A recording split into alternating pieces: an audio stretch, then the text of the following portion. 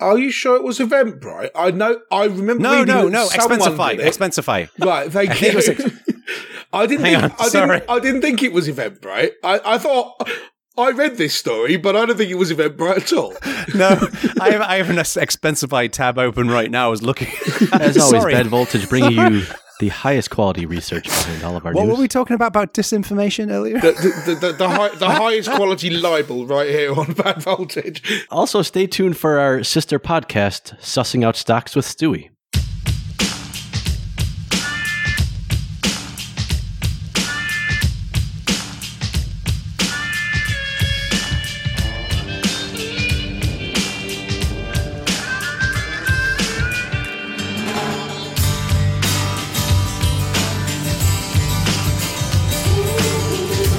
Hello, listeners, and welcome to episode 16 of Season 3 of Bad Voltage.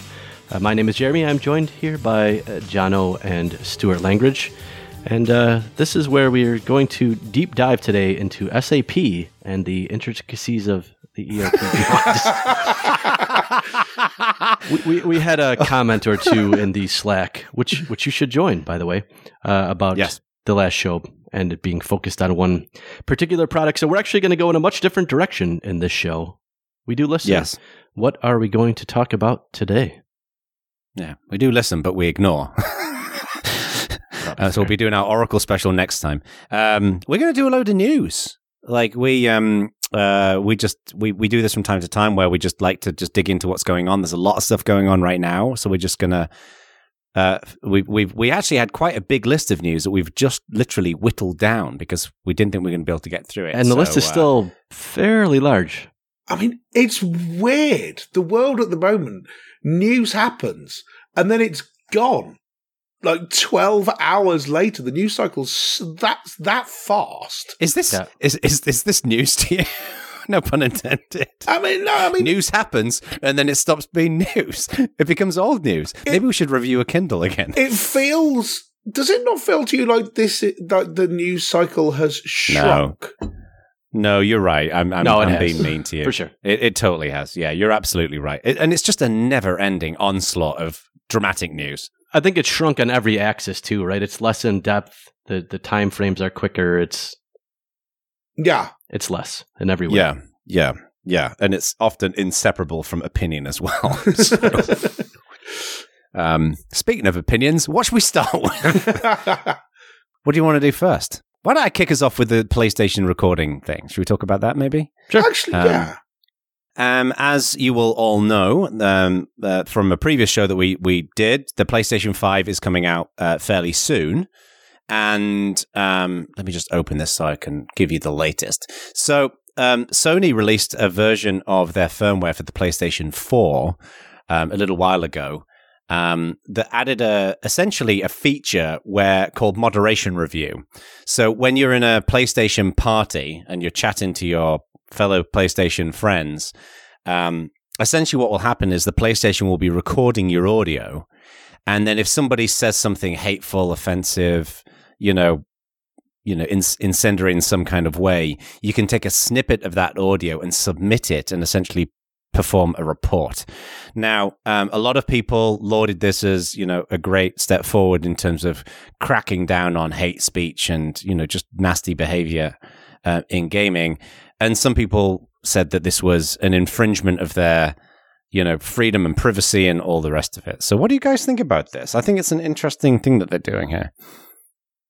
I mean, from my point of view, I don't think this is a privacy thing. Because it's not like they're recording all the audio and automatically shipping it all to Sony, who are then going through all these voice calls. It's, as I understand it, being recorded locally on a sort of a ring buffer, essentially. It keeps the last minute or so around, and then you can punch a button to send a report in. So it's not Sony spying on your conversations, it's you electing to send bits of your conversation to them as a report in exactly the same way you'd report a tweet or a Facebook post. Fine idea to me. Yeah, I get the impression that from the people who are complaining about this, it's that they don't provide consent to their hate speech being shared with Sony.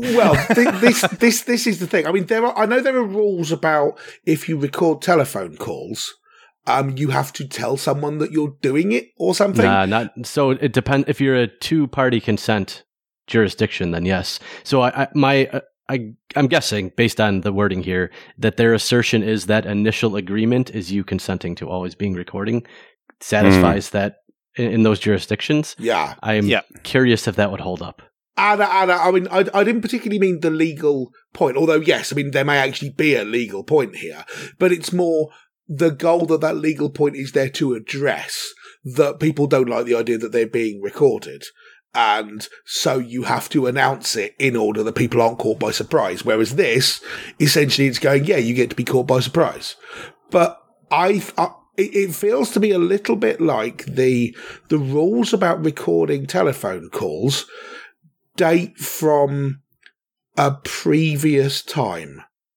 Yes. When you were kind of calling someone who mostly you knew, it was two parties point to point.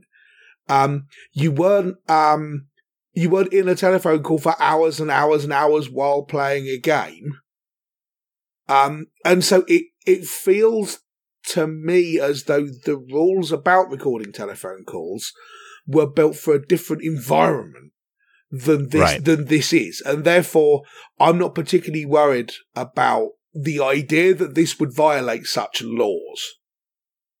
What I think is interesting about this is, and what I don't know about this, is whether this applies to purely public games that you play around. Because I've never done the PlayStation party thing where you talk to other people on the internet, so I don't know how it works. But to me, there's a difference between a private game and a public game, right? If you're, as far as I'm concerned, if you're in the public commons, whether you're on Twitter or whether you're on a game on on PlayStation, then and you say something that is hateful, then you should seek you should experience the consequences of doing so. So if you get banned or you get your content hidden, whatever, because you're in a public space. What I'm curious about is whether, if you've got 2 or 3 friends playing a game, and I mean, just in the same way that we give each other shit, when the microphone's off, we'll bust each other's chops. One person within a private setting being able to share that with Sony, that to me is different, because not that you should ever support hate speech, of course, but I just think that the norms in that private setting are different to a public setting, and what I don't know is how this applies there. So you're saying, where does the expectation of privacy begin and end? If there was a game legitimately with the 3 of us with the mics turned off, and then you said something and I forwarded it to Sony, it's different than if we were in realistically, it's not like you could stop him doing that, right? You can just hold up a microphone to his television screen. I mean, it's not like you could avoid somebody. You could. Yes, they're making it easier to do this. And one of the big problems with reporting and moderation is always that the people who are doing the reports are not necessarily doing it with good goals in mind. So reporting is itself a tool of harassment sometimes. But to be honest with you, I mean, I'm not much of a gamer at all, and I'm certainly not much of an online gamer. But a couple of times, if you're playing open spades with people then that's fine. Not really a problem. If you try and join one of the big, kind of gamer games, I believe I've heard the N word enough for one lifetime. Thank you very much. I don't need it again for a bunch of 14-year-olds. So yeah. And that kind of environment seems aggressively hostile. I mean, as you obviously know, and some of our listeners know, we've got a young son, and he's really getting into Minecraft, and we haven't allowed him to join any public games yet or anything like that. Yeah. It makes me nervous because I've heard how some of these kids talk to each other, and it's fucking horrible. I mean, it's some of the language and the bullying is horrendous. I think that Sony somehow trying to deal with this is important. I'm curious to see how it actually pans out. Yeah, interesting. What's next? I mean, I think having more tools is probably a good thing in itself. Yep. So since we're talking about big companies and the idea of them looking at data, did you see the Zoom thing? I did. This is interesting. I should probably explain this in a little more detail, but we've talked about it. Yeah, you remember the Zoom thing? Wasn't that terrible? Next topic. No, this was an event at somewhere in San Francisco State University. Sorry, and there was supposed to be a talk by Leila Khaled, who is a member of the Popular Front for the Liberation of Palestine. And that talk was cancelled by Zoom because it was in violation of the company's terms of service. Which, I mean, we could go backwards and forwards on whether that's a good idea or not, whatever, but they did that. But the thing, just one extra slight layer on that is that this popular, I'd never heard of them, the Popular Front of the Liberation of Palestine, have been marked as a terrorist group by the US. They're a designated terror organisation. A designated terrorist organisation. Yes. And Leila was involved in a hijacking, but I don't know what's happened, back in the 70s or something like that. But anyway, carry on. Absolutely. So there's a whole discussion about whether that was a legitimate thing to do. And I think that's that's a reasonable topic of discussion, but that's not what we're discussing today. What there then was another incident, another event talking about the fact that it was cancelled. So having that discussion we were just mentioned, and then Zoom also refused to let that one happen. And as far as anyone could tell, it's basically because they might have been criticising Zoom, right? So I think there's a legitimate discussion to be had about whether Zoom should have cancelled that meeting or not, and there's politics on both sides of that, and there's a reasonable discussion about it. But Zoom don't want discussions like that to be had on Zoom because they might be critical of Zoom. As far as seems like there's tell. a Streisand effect waiting to happen there. Yeah, I mean, and that's the thing. You'd think, and this is kind of recursive now. If someone now has an event talking about the fact that Zoom cancel events talking about Zoom censorship, does Zoom cancel that one as well? Do you just sort of bounce in between Zoom and Google Hangouts? The thing that I don't like here is people keep claiming this is a free speech issue. And while I'm a well-known, humongous advocate for free speech, there's a difference between a government censoring an event and a private company doing so. And that people keep conflating these two things drives me a little bit bonkers. Yeah, but I noticed the same thing. I think getting to the actual issue, right? Objectively, there's private spaces and there's public spaces, and I think those two things are well understood. What's a little bit blurred these days with technology is, I would say objectively, this is probably considered a private space because the company owns the medium, but users think about them as a public space because they're facilitating what a public space in many ways used to facilitate in real life. As far as they're concerned, this is exactly the same thing as everyone being in a room talking about this with some speakers on stage. You just happen to be geographically remote while you're doing it. The technology is just like air in between you and the speaker. It doesn't make it a private space. I mean, in my opinion, I think, as Jeremy says.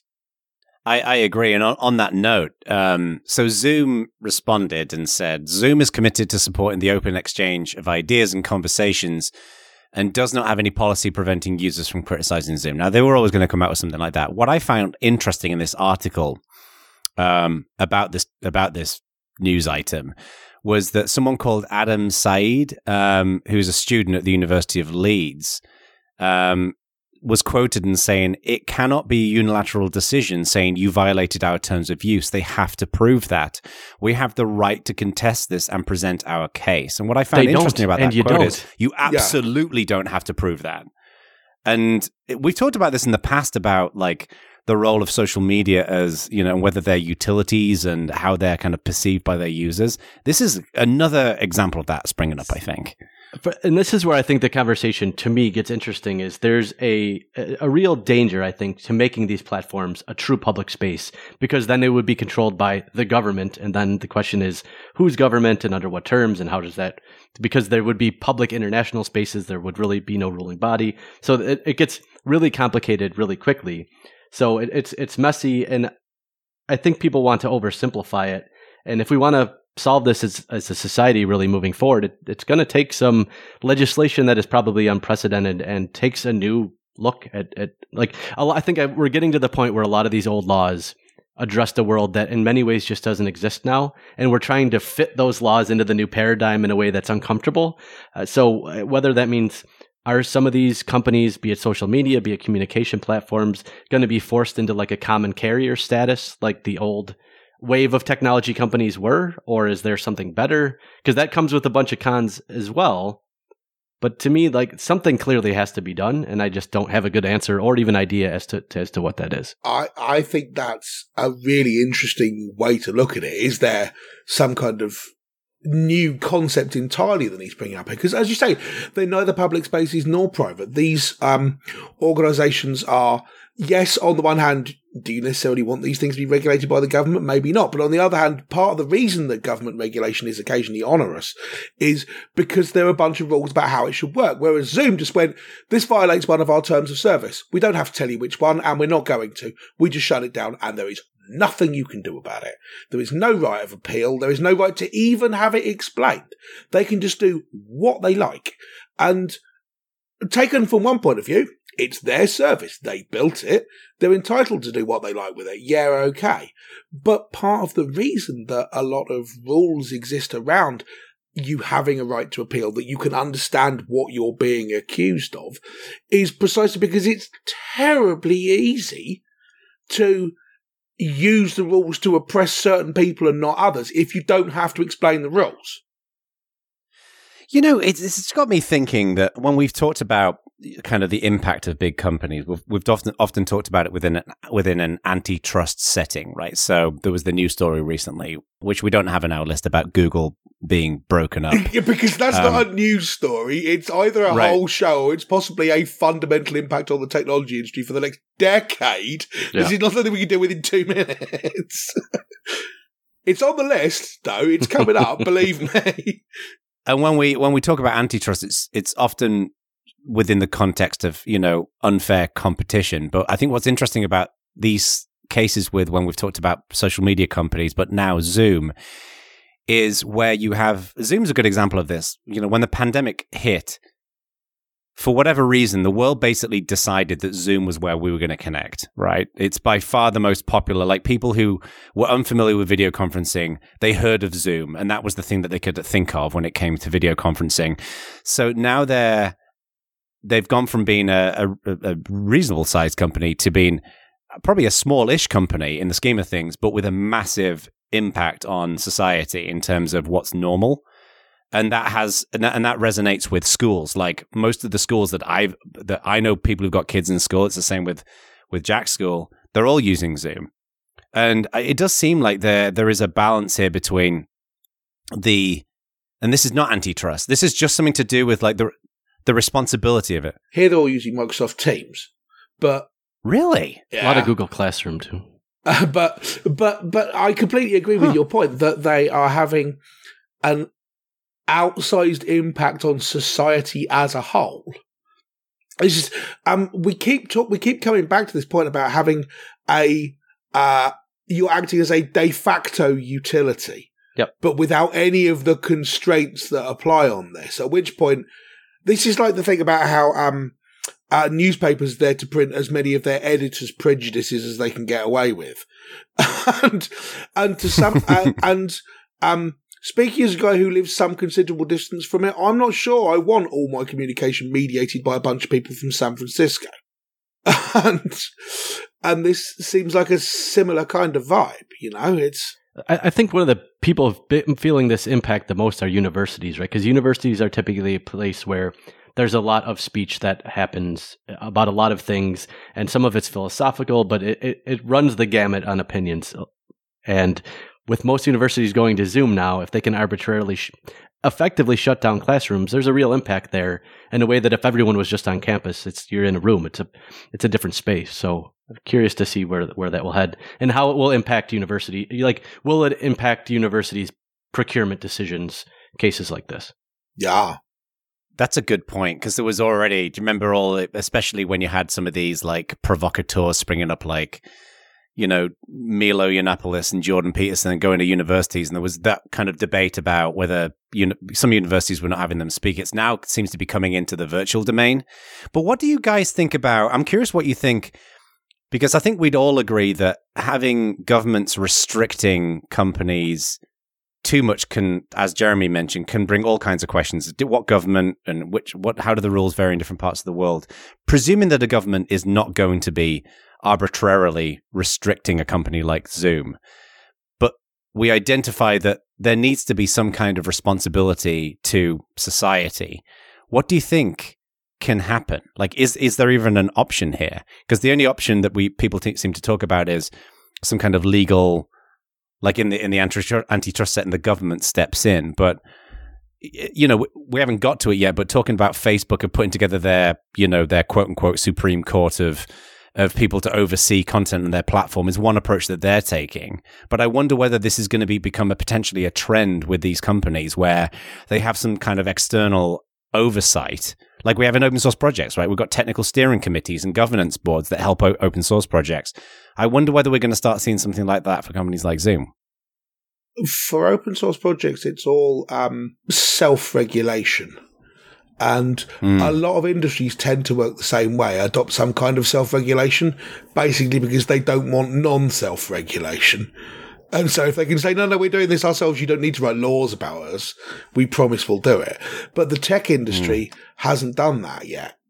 And I think the tech industry, and particularly big players in the tech industry, have a disproportionately large effect on the way the world works. I mean, even if Zoom is not as big as, I don't know, General Motors, say, right? Yeah. But how much effect can General Motors have on the way the world works? Because because a lot of the stuff that they would attempt to do is already regulated. Like if General Motors decided they were going to make cars which only ran on General Motors petrol, only ran on General Motors gasoline, right? They wouldn't be allowed to. But Zoom could quite happily say, why? Yeah, they would. I don't believe they would. They wouldn't sell a lot of cars, but they could do that. There's nothing legally stopping them making a car that runs on their own gasoline. You do realize that Zoom's market cap is 3 times more than General Motors, right? I did not realize that. Astonishingly, I did not know that. However, also, I'm prepared to bet a pound that you didn't know it either and just looked it up. But so I was guessing it was way bigger. I did look up the specifics. It is almost exactly a third. I didn't think. I mean, General Motors own things. Zoom have basically got an idea. If they stop being trendy tomorrow, they're not worth $1. Oh, come on. But that's a pretty gross oversimplification of Zoom. I don't agree with you. Do you think their product is fundamentally better now than it was 18 months ago? It's probably better at handling load. Don't get me wrong. No, it's. I think it's a lot better. I think it's also the best product in their class. Yes, it's better than Blue Jeans. It's better than Google. Yeah. It's Google Meet is like. Yeah. I don't even want to get into that. I completely understand that. They are the best in their class, and that's one of the big reasons I think why they became popular, because they are actually better than everybody else. But I think they were better than everybody else 18 months ago, and then they weren't 3 times as big as General Motors, and nothing's actually changed about the stuff they own. It's just because everyone's using them. It's because they're trendy at the moment. But that doesn't mean that they don't have any value. You were insinuating that if they stopped being trendy, they wouldn't have any value. And I don't believe that's the case. I think they had value before they were trendy. And GM owns things, but they are an old company with little growth prospects that still somehow manages to lose money, which is usually those older companies, they don't have great growth potential, but they make money. GM doesn't even make money. They lose money. What I think is interesting is, do you think if everyone stopped using Zoom tomorrow, take the thing where they snuck stuff onto everybody's Macs, and that was a 9-day wonder in the press, but imagine that had caused the CSource tip and everybody stopped using it. Would they still be worth 3 times what GM are? All their value is because they're popular. I'm not saying that's value. No, well, hang on a second. But first of all, that's a hypothetical. And It's an unrealistic hypothetical. They're not going to have. They're probably going to lose. They're probably going to have a certain amount of attrition over the years as more competition steps up and all the rest of it. But I think even before they became incredibly popular because of coronavirus, they were still probably a pretty profitable company doing very, very well, I'm guessing. Because they built a product that's fairly priced and people liked using it, right? So I think even if they lose all of the additional growth that they've received recently, they'll still be a good business that offers a lot of value to the world. I don't think put it this way, I don't think that the only reason why they're being successful is because they're popular. I think there are some things that become popular, that their popularity is the value that they bring, right? You know, this is going to sound enormously unfair, but you could potentially say that about, for example, Instagram influencers like Kim Kardashian and whatever else. Is that the reason why their popularity is their special sauce, right? Yeah. And that enables them to do whatever they, endorse products and whatever else. But I think Zoom had something famous for being famous. Famous for being famous, Yeah. I will say we outlined these news items with a fairly narrow scope, and this was way outside of what I thought we were talking about. Still interesting. Just not what I thought we were talking about. It is, exactly. And we could talk about this topic a bunch, but we have talked about this topic a bunch, and I think working out how large tech companies with outsized influence fit into the new world, or how the new world fits into them, is one of the defining challenges of the next 10 years. So this topic is not going away. And there is so much to talk about, and I know we need to get into our other news, but I just something jumped to mind right now, and I haven't done my research into this at all, but what I think is interesting here is the leaders of these companies, like Zoom, will have so much influence, and they are, by definition, they're unelected leaders in a traditional government sense, right? They're not elected by a populace. They're elected by, their board and whatever else, or, and their customers to run the company. But they have so much influence. And the big question is, what is the social norms around that influence? So again, I haven't checked into this, but I read something about the CEO of Eventbrite, for example, sent messages to all of their customers encouraging people to vote for Joe Biden. And a lot of companies use Eventbrite for their customer expenses and whatever else. And consequently, those people got this email. And that then begs the question, if it's a private company, you can arguably do that if you want to. Are you sure it was Eventbrite? I remember. No. Expensify. Right, thank you. I didn't think it was Eventbrite. I have an Eventbrite. I read this story, but I don't think it was Eventbrite at all. No, I have an Expensify tab open right now. I was looking. As always, Bad Voltage bringing you the highest quality research behind all of our news. What were we talking about disinformation earlier? The highest quality libel right here on Bad Voltage. So who was it? It was also stay tuned for our sister podcast, Sussing Out Stocks with Stewie. Which should be a thing now. It should be. It really should be a thing. So the CEO of Expensify sent it to that. They've got 10 million customers, encouraging them to vote for Biden, not Trump. Now, what I think is interesting, we don't need to get into that, but is they have a level of influence, right? That's being able to send a message to 10 million people, right? And that then begs the question, is that okay? For a public company, is it different to a private company, for example? Because there's nothing stopping you having a political opinion, but what is the influence that you have? One of the things I think is really interesting about that is I feel like the sort of people who do not like the fact that Expensify did that, and the sort of people who think that Zoom should be able to shut down meetings whenever they want are completely disjoint sets. I don't think anyone disagrees with both of them. People as far as I can tell, that Expensify thing is terrible. You shouldn't be allowed to do that. That's terrible influence. But then you say, well, what about Zoom shutting down things or Facebook controlling the public discourse? And it's mostly, that's okay, though, because it's their company. They're not the government. They can do what they like. They earn the right to do it because they've got the money. And it feels disingenuous as an argument to me. Isn't hypocrisy fun? It's fun to do. It's not particularly fun to watch. That might be one of the most. That's possibly one of the greatest, most wise things I've ever heard anyone. Yeah, there's a lot wrapped up in this. I'd love to hear from the Bad Voltage community just about this one specifically, because there's so many interesting angles to this topic. So, well, one of the other things that segues into then is Quibi or Quibi or however you pronounce it or anything.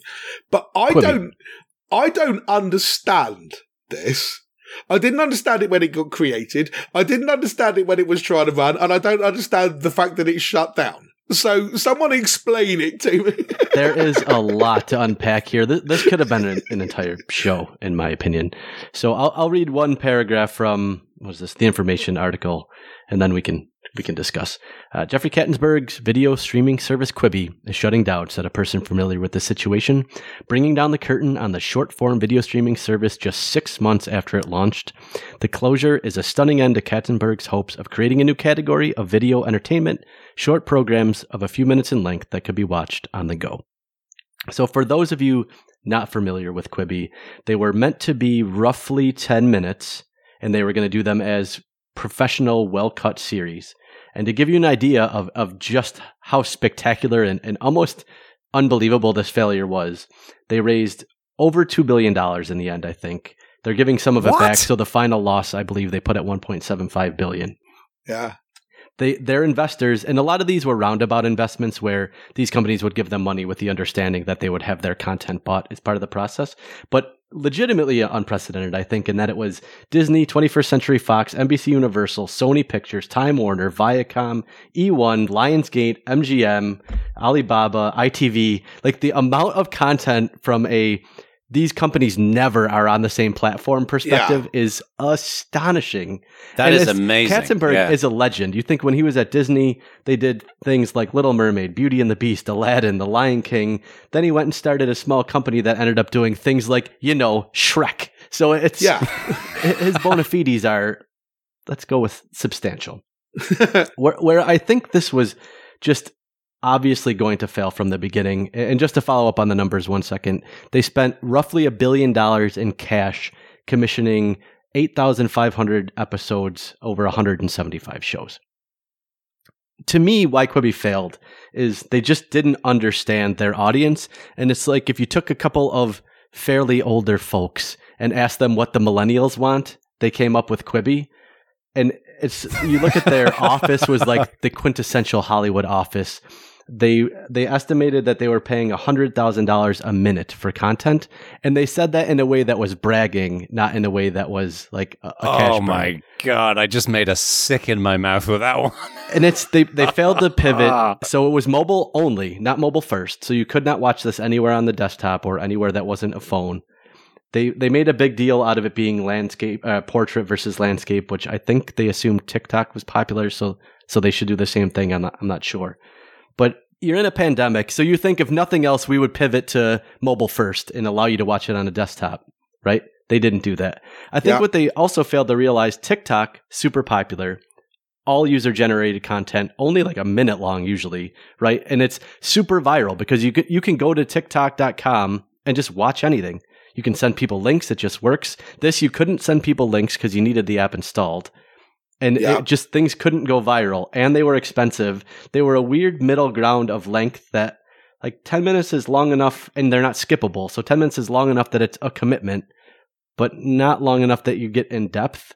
It's a failure on so many levels that, like I said, I could talk about this one for hours. The other two parts of the I really liked was someone asked Meg Whitman, like, you're launching this humongous show. She was the CEO, to be clear. What kind of entertainment and shows do you watch? Her quote was, and this is a direct quote, "I'm not sure I'd really classify myself as an entertainment enthusiast." When pressed, she said, "If I had to pick a show, it would be Grant on the History Channel. It's about President Grant."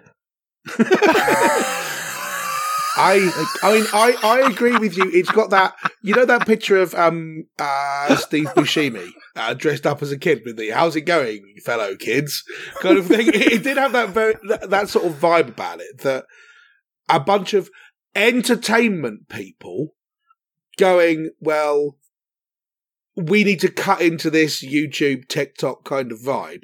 and fundamentally not understanding it. Now, $100,000 a minute is not that much. I mean, if you think about it, that... For this, so the thing is, you have to remember, what they're in effect launching is something sort of akin to Netflix, right? So they wanted to charge you $4.99 with ads, $7.99 without ads. Yeah. It would be like if Netflix launched from day one with only Netflix studio content and nothing else. So they had to pay production costs and live with production schedules for 100% of their catalog. But the point is that they weren't doing that because they had a bunch of other people on board. Like, everyone in the entertainment industry was on board. They weren't just launching with Quibi Originals. They had Disney on board and Viacom and Lionsgate and, you know. Everything I saw, though, was not content from elsewhere put into Quibi. It was made for Quibi. Yeah, those studios were creating the content, but it's original content, right? Yeah, but it was made for Quibi by studios. Yeah, right. But what I'm saying is Netflix was able to launch with a very broad, very wide catalog of existing content. So there was a huge base. If you're starting from scratch, you can't have super high production quality and charge for it and not make a way for it to go viral. Like, something has to give in that equation. So you can have UGC in there, which is free for you. You have to host it. There's bandwidth charges, but you can't pay for everything from the beginning and launch and charge. Because there won't be enough value there to charge. You see, but on that particular point, I have literally zero sympathy because, yeah, there's a high barrier to entry to getting into running this kind of thing. Now, you big rich companies know how the rest of us feel when we go, you know, maybe we should build our own web browser or something. You can't because there's too high a barrier to entry now. There's a few big players who've got the money. And no one else can do that. And this to me seems like a similar thing. If you say, well, I want to set up something like Quibi, you can't do it. You could with a sound business model and a methodology. Yeah, I think you could do it. I think their business model was shit. So I think the idea is actually not that bad. The interesting thing too about they had a whole bunch of A talent, as they would say, but it was definitely their B material. It was kind of the mindset. From what I could tell, and one person actually was on the record as saying something similar, is first you pitch to either Netflix or a movie studio or HBO, and if you get a bunch of no's in a row, give it to Quibi. That's a ringing endorsement right there. Well, but then they're no, right? I mean, why would you ever go with the new player in town? Because they got a chicken and egg problem, right? No good content, so no viewers, no viewers, so no good content. Yeah, but they're not just new. Look at that laundry list of people behind them. Look at the people running it. I would say that they are new, but they're new in the same way that, you know, you get these like people who've been legends in tech set up startups and they become incredibly successful. And people invest in them and people go to them and work for them because of that heritage and that background. Like, but I get what you're saying. But that's why I don't understand why it didn't work. I mean, yeah, I'll grant you the viral point, but virality is only important if you've got the sort of thing that wants to go viral. If you're sitting down watching a television program, you're not expecting to be able to send people links to it. Right, I mean, yeah, little snippets that you embed in a tweet which are amusing, which TikTok is very good at. Yeah, but that's not what Quibi was building. They were building 10-minute actual TV programs with proper production values, filmed on proper cameras with a production staff. They were TV episodes that just happened to be 10 minutes long, which is why I think $100,000 a minute is nothing. I mean, if you think about it, right, that's $3 million per episode for a 30-minute episode. And Friends were paying the 6 stars of Friends $1 million an episode 30 years ago. Yeah. So that's not that much money for actual television. In a bubble, $100,000 a minute for professionally produced content from A-listers is, I would agree with you, not high. It's a tough sell for what this was, I think. But that's the thing. I don't understand. This is why it confuses me, because I don't get whether they were trying to make TikTok but with better cameras, or whether they were trying to make Netflix but with shorter TV programs, or the BBC but with shorter TV programs. And I don't think they knew either. Yes, so I think you've just summed it up in 2 sentences, yes. I mean, my take on this is, I think they hilariously misjudge what their audience actually wants. What's interesting to me is when you look into, because I just looked into this about 3 or 4 weeks ago. I was looking into video length, and for example, it's people often talk about videos and social media should be less than 3 or 4 minutes because social media is very transitory. You're in the middle of doing something else, right? And then, so if you stumble on a video, you might not have the time to watch something that's longer than a couple of minutes. So people don't watch long videos in social media. However, on YouTube, there's plenty of data out there about this. The general recommendation is videos should be longer than 10 minutes because YouTube rewards watch time. And consistently, videos that are longer than 10 minutes actually get higher watch time because people actually want that length of content. Because if you go to YouTube, generally you go in there to watch video. And this is what I don't understand about Quibi as well, is I just don't think for high production value TV shows, because I didn't see a lot about Quibi other than I got a ton of YouTube ads on the videos. They spent a lot on advertising, and around April it was. Yeah, and it was one of the women from Game of Thrones. She was on something to do with an airplane. I forget what it was. And it was like properly produced. It looked like a drama. And the first thing I thought was like, I don't want to watch fucking 10-minute chunks of drama. I want to watch an actual show. And shorter content works to a degree, like Jerry Seinfeld has done it with Comedians in Cars. But that's 18 minutes long. TED Talks are 18 minutes long. This is what I don't understand. There's lots of data out there that suggests that people don't want 10-minute or shorter pieces of content. They want 5 or 15 plus, you're saying? 10 is right. Yeah. Uniquely bad. Almost. There's some kind of, like the uncanny valley. There's a bit where it's, neither fish nor fowl. It's too long to be usefully... Too long to be short, too short to be long? Yeah. It's too long to be a short snippet that you can pick up while you're doing something else. And it's too long to be that, and it's too short to actually get your teeth into and be a TV program. Yeah, and I think the other angle that... It's like buying a 10.5-inch pizza. Who would do that? The other thing that confounds me here as well is that arguably, they're competing with Netflix, but they're also competing with YouTube, right? And with Netflix, that's all, like, people don't go to Netflix. We've talked about this previously. People don't go to Netflix to watch Netflix. They go to Netflix to watch the shows they care about. Like, I'm rewatching Dexter right now on Netflix. I don't care that it's on Netflix. If it was on Hulu or Amazon, whatever, it doesn't matter. But people go to YouTube because they like the creators that they like, and there's such a diversity of content in YouTube. From what I understand with Quibi, they weren't focusing on the creator market as well. They weren't seeking to enable people to go and become Quibi creators in the same way that you've got YouTube creators. I just don't understand. It's just ludicrous. Well, no, but that's because they were doing deals with Lionsgate, Disney, and whatever. Right. Yeah, they had no intention whatsoever of enabling community-produced content in the same way that HBO don't do that either. Right. It's Do you think that Quibi is going to be like, oh, you don't want to do a Quibi? I think it may very well turn into the pets.com of this cycle. Yeah, it's Google Wave for 2020. There is, on a related subject, which is not on our list, and I just thought it was interesting, so I'd be interested in your thoughts. TikTok getting popular. I read a thing that said it was interesting because this is going to be the first time for Americans that one of the major tech players that they're spending a lot of time on and working with and viewing content from and everything is not American. And how's that going to change things? And I went, I hadn't thought of that. And then I didn't really have any thoughts about it. What would it change? I don't know. This is the question. Maybe the answer is nothing. And wasn't Skype popular and not American? I grant an American company eventually bought it, but Minecraft. I think the pitch was more Microsoft by Microsoft. But it was created by Notch, who's Danish or something, isn't it? Yeah, where is he from? And Spotify or somewhere else, and so on. Yeah. So, but I think the point was more sort of a social network. So, it's. But they're explicitly not a social network. You can't, like, the way it works is it's not built around friends or feeds No. Okay. I thought it was an interesting point, and I didn't have any particular thoughts on it.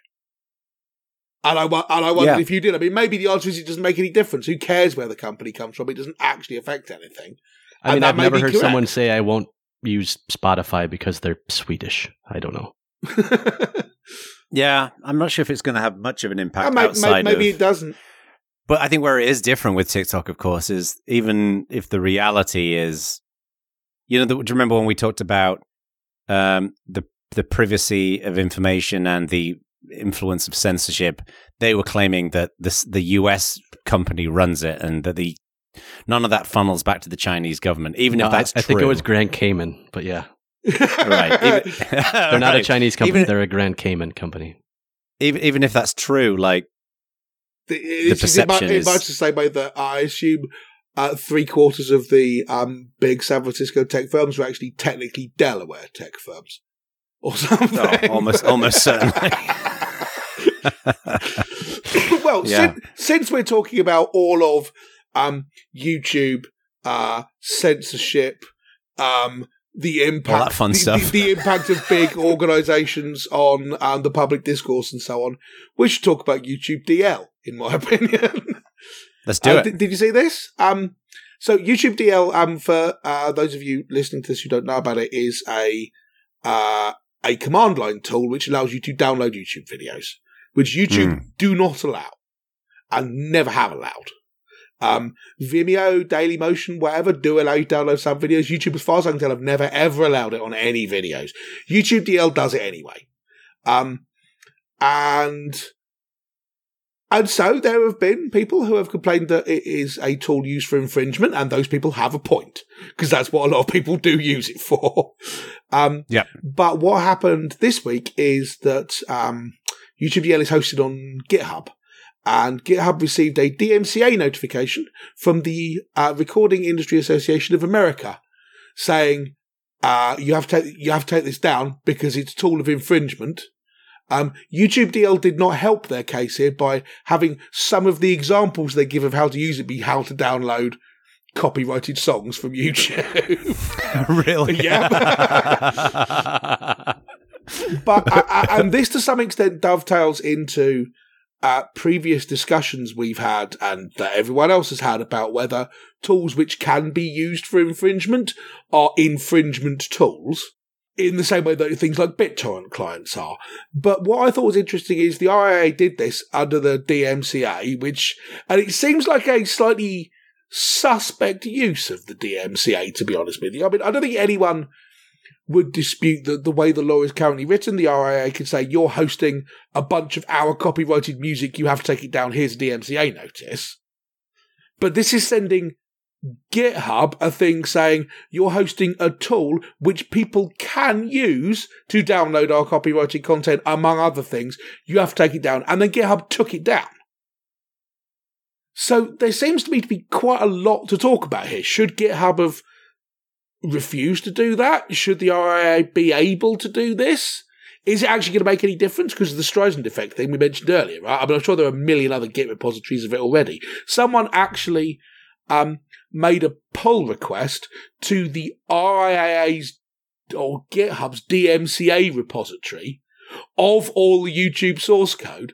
So now all the YouTube DL source code is in the Git pull request commit history for GitHub's own DMCA thing. This is like, do you remember when the DCSS keys I was thinking about this the other day. For decrypting DVDs. People were printing them on T-shirts and stuff. Yeah, and like in the corner of PNGs that you posted on Friends Reunited or whatever. Wow, Friends Reunited. So that's a summary of what's gone on. What did GitHub give a reason why they took it down? I believe the reason was just DMCA request. Yeah, we got. So they just said in response to this DMCA. Yes. Yeah, they because they publish all the stuff they've taken down because of DMCA requests, and this was one of them. Right. I do not know what the policy is, whether if you send how plausible they have to deem a DMCA request before they act on it. I mean, presumably I can't get, I don't know, Visual Studio Code taken off of GitHub just by sending a thing saying, under the DMCA, take it down. And GitHub go, okay. I don't think that's the plan. So yeah, because it is that kind of murky water, isn't it, between a DMCA request and what I don't know about GitHub is if YouTube DL is a piece of software that is quite intentionally violating the terms and conditions of YouTube, a service. So you've got a piece of software that violates the terms and conditions of something else. What I don't know is whether that breaks GitHub's terms and conditions for code on GitHub. Maybe that was the reason why it was taken down. I don't know. I think YouTube have a reasonable argument to make. I mean, yes, in order to argue about whether YouTube can complain about this, you get into the is stealing, is piracy, theft, and whatever argument, which we're not interested in having, I don't think. No. But regardless of that, it's YouTube's thing to complain about. Not the RIAs, I think. So I was under the impression, and it's difficult to tell now because the site's gone, but that it wasn't that YouTube DL, like a browser can be used, obviously, to download material that is not legal. It was not that you could download things that were breaking RIA's policy, what the RIA would like. It's that they explicitly used in their test cases copyrighted material, and therefore, as an example, they were making an example of it as a matter of course. Right, yes. Oh, so in their documentation, they gave, here are ways to use YouTube DL, here are example command lines or whatever. And a bunch of them were specifically downloading copyrighted music from YouTube, which was a stupid thing for the YouTube DL people to do. I think YouTube DL people just are they just taking the piss out? Like, well, why would they do that? Well, there you go. Why not put their own videos? It seems ripe for complaint. Yes. Yeah, like why wouldn't they put their own videos on YouTube and point to how to download those videos? So they also do have, it's like YouTube DL test video. So they also in some cases do use that one. Yeah. But equally, I do not believe for one tiny moment that if YouTube DL go, okay, we've taken all that stuff out of our README now, that the RIA are going to go, okay, you're not using that as an example, so put it back up. So it can't just be that. I mean, yeah, that exacerbated the thing. But quoting the takedown order, it said, the clear purpose of this source code is to circumvent the technological protection measures used by authorized streaming services such as YouTube. True. And reproduce and distribute music videos and sound recordings owned by our member companies without authorization for such use. Partially true. It is true. That's like saying if I make a music video and put it on YouTube, I'm not approving somebody to rip it off the internet and distribute it themselves. I agree with you, but that's not the only thing that it's for, right? The clear purpose of this knife is to cut things, true, and to stab people. Right. My point is that their statement from the RIAA was true about their content. Your point is you can still use the tool for other things as well, which I agree with. The statement implies that that's all it's for, which it isn't. Does it, though? It didn't sound like it to me. It said that it could be used for that. So I guess my question there is, do you think this is a valid takedown request? No. Oh, I thought you were starting to couch toward yes. No. I'm just what I'm curious about is on what legal ground they've got. Jeremy, you gave the perfect example. You can use a web browser to download illegal content. Why aren't they going after Chrome? Yeah. Like, it's a dumb request as far as I'm concerned. But also, YouTube DL, come on, people. Don't point to copyrighted material. I know. I mean, to me, it feels a bit iffy, going to bat to defend them if it's hard to make the case that, this software isn't designed for infringement if half your examples are this is how you to infringe. Yeah. Do you think this will impact any similar open source projects using GitHub as the main repository? Good question. I mean, GitHub, I think anyone who would see this incident alone as being a reason to bail on GitHub has already bailed on GitHub. Yeah, I think you're right. I can't imagine a picture in my head of someone saying, this one thing is totally unreasonable that GitHub have taken the side of some big industry organization and suppressed open source code which just happens to have contributory infringement uses, and not imagine that person a year ago going, Microsoft have bought GitHub, it's the end of GitHub, and setting up their own private GitLab. So, and it's not like there's an ongoing sequence of things like this happening. This is... Yeah.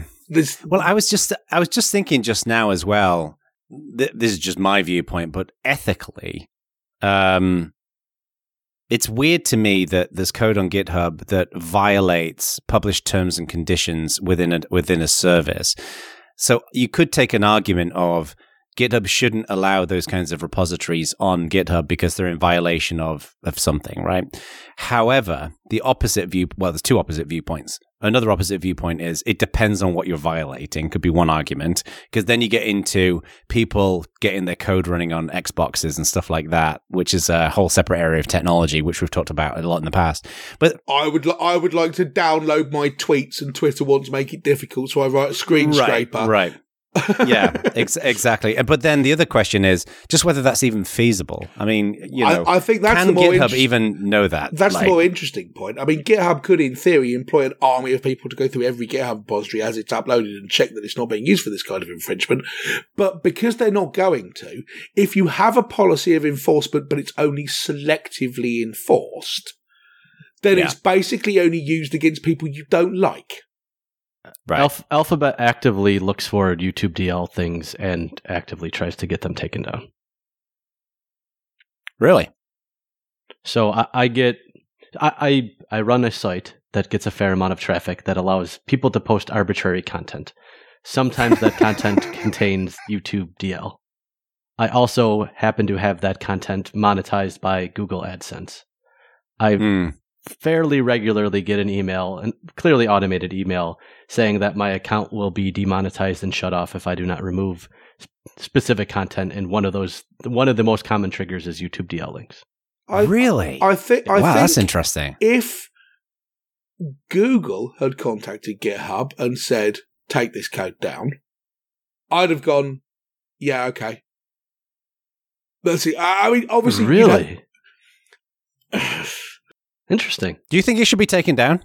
Like, do you think the project should stay down? Is part of the question. I'm on the fence about this, because on the one hand, it's very much like BitTorrent, in that yes, there are a bunch of non-infringing, really important uses, but pretty much everyone who defends it on that basis seems to imply that what most people use BitTorrent for is downloading copies of Big Buck Bunny and Linux ISOs, and it's not the truth.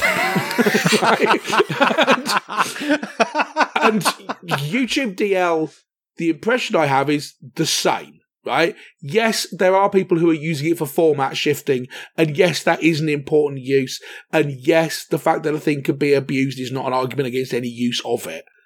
But equally, especially with the stupid readme with the examples of it, if you sell a knife and say this knife could be used for stabbing, and then the label on the knife you sell has a picture of you stabbing a bloke with the knife, then I'm okay with supermarkets going, we're not going to sell that knife in our shop.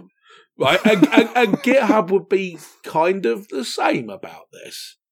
Yeah. As I say, I'm in two minds about this, but on the one hand, I do value the idea Stuart that Ian language of 10 years ago would literally, legitimately choke the Stuart Ian language of today. I know, isn't it murderous? It's just the worst. He sold out quicker than the iPhone. But I'm sold quicker than Metallica is how I heard it.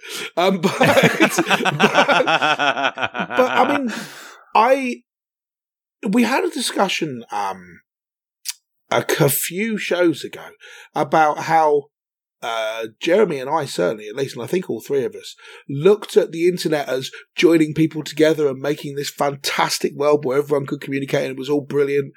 And we didn't predict any of the horrible things that it's become. And we did. It was the Pollyannish tech problem segment. And there's quite a lot of regret in my head about that. And, for sure.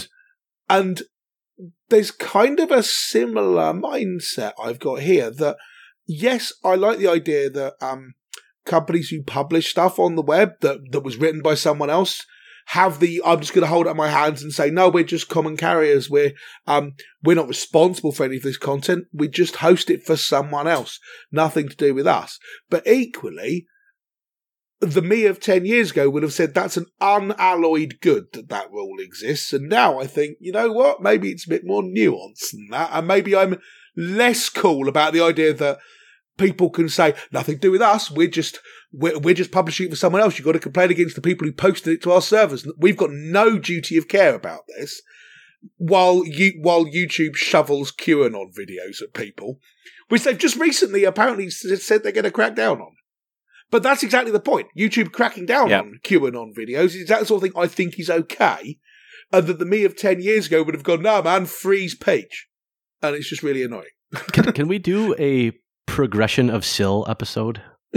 That'd be brilliant. Can someone go and snip like little bits of his previous discussions together? Stuff out of Love Radio. Way, I went, I hadn't heard a lot about QAnon. I went down the rabbit hole of like looking into it. Wow, that shit is crazy. It is. I'm glad they're cracking down. This is the point.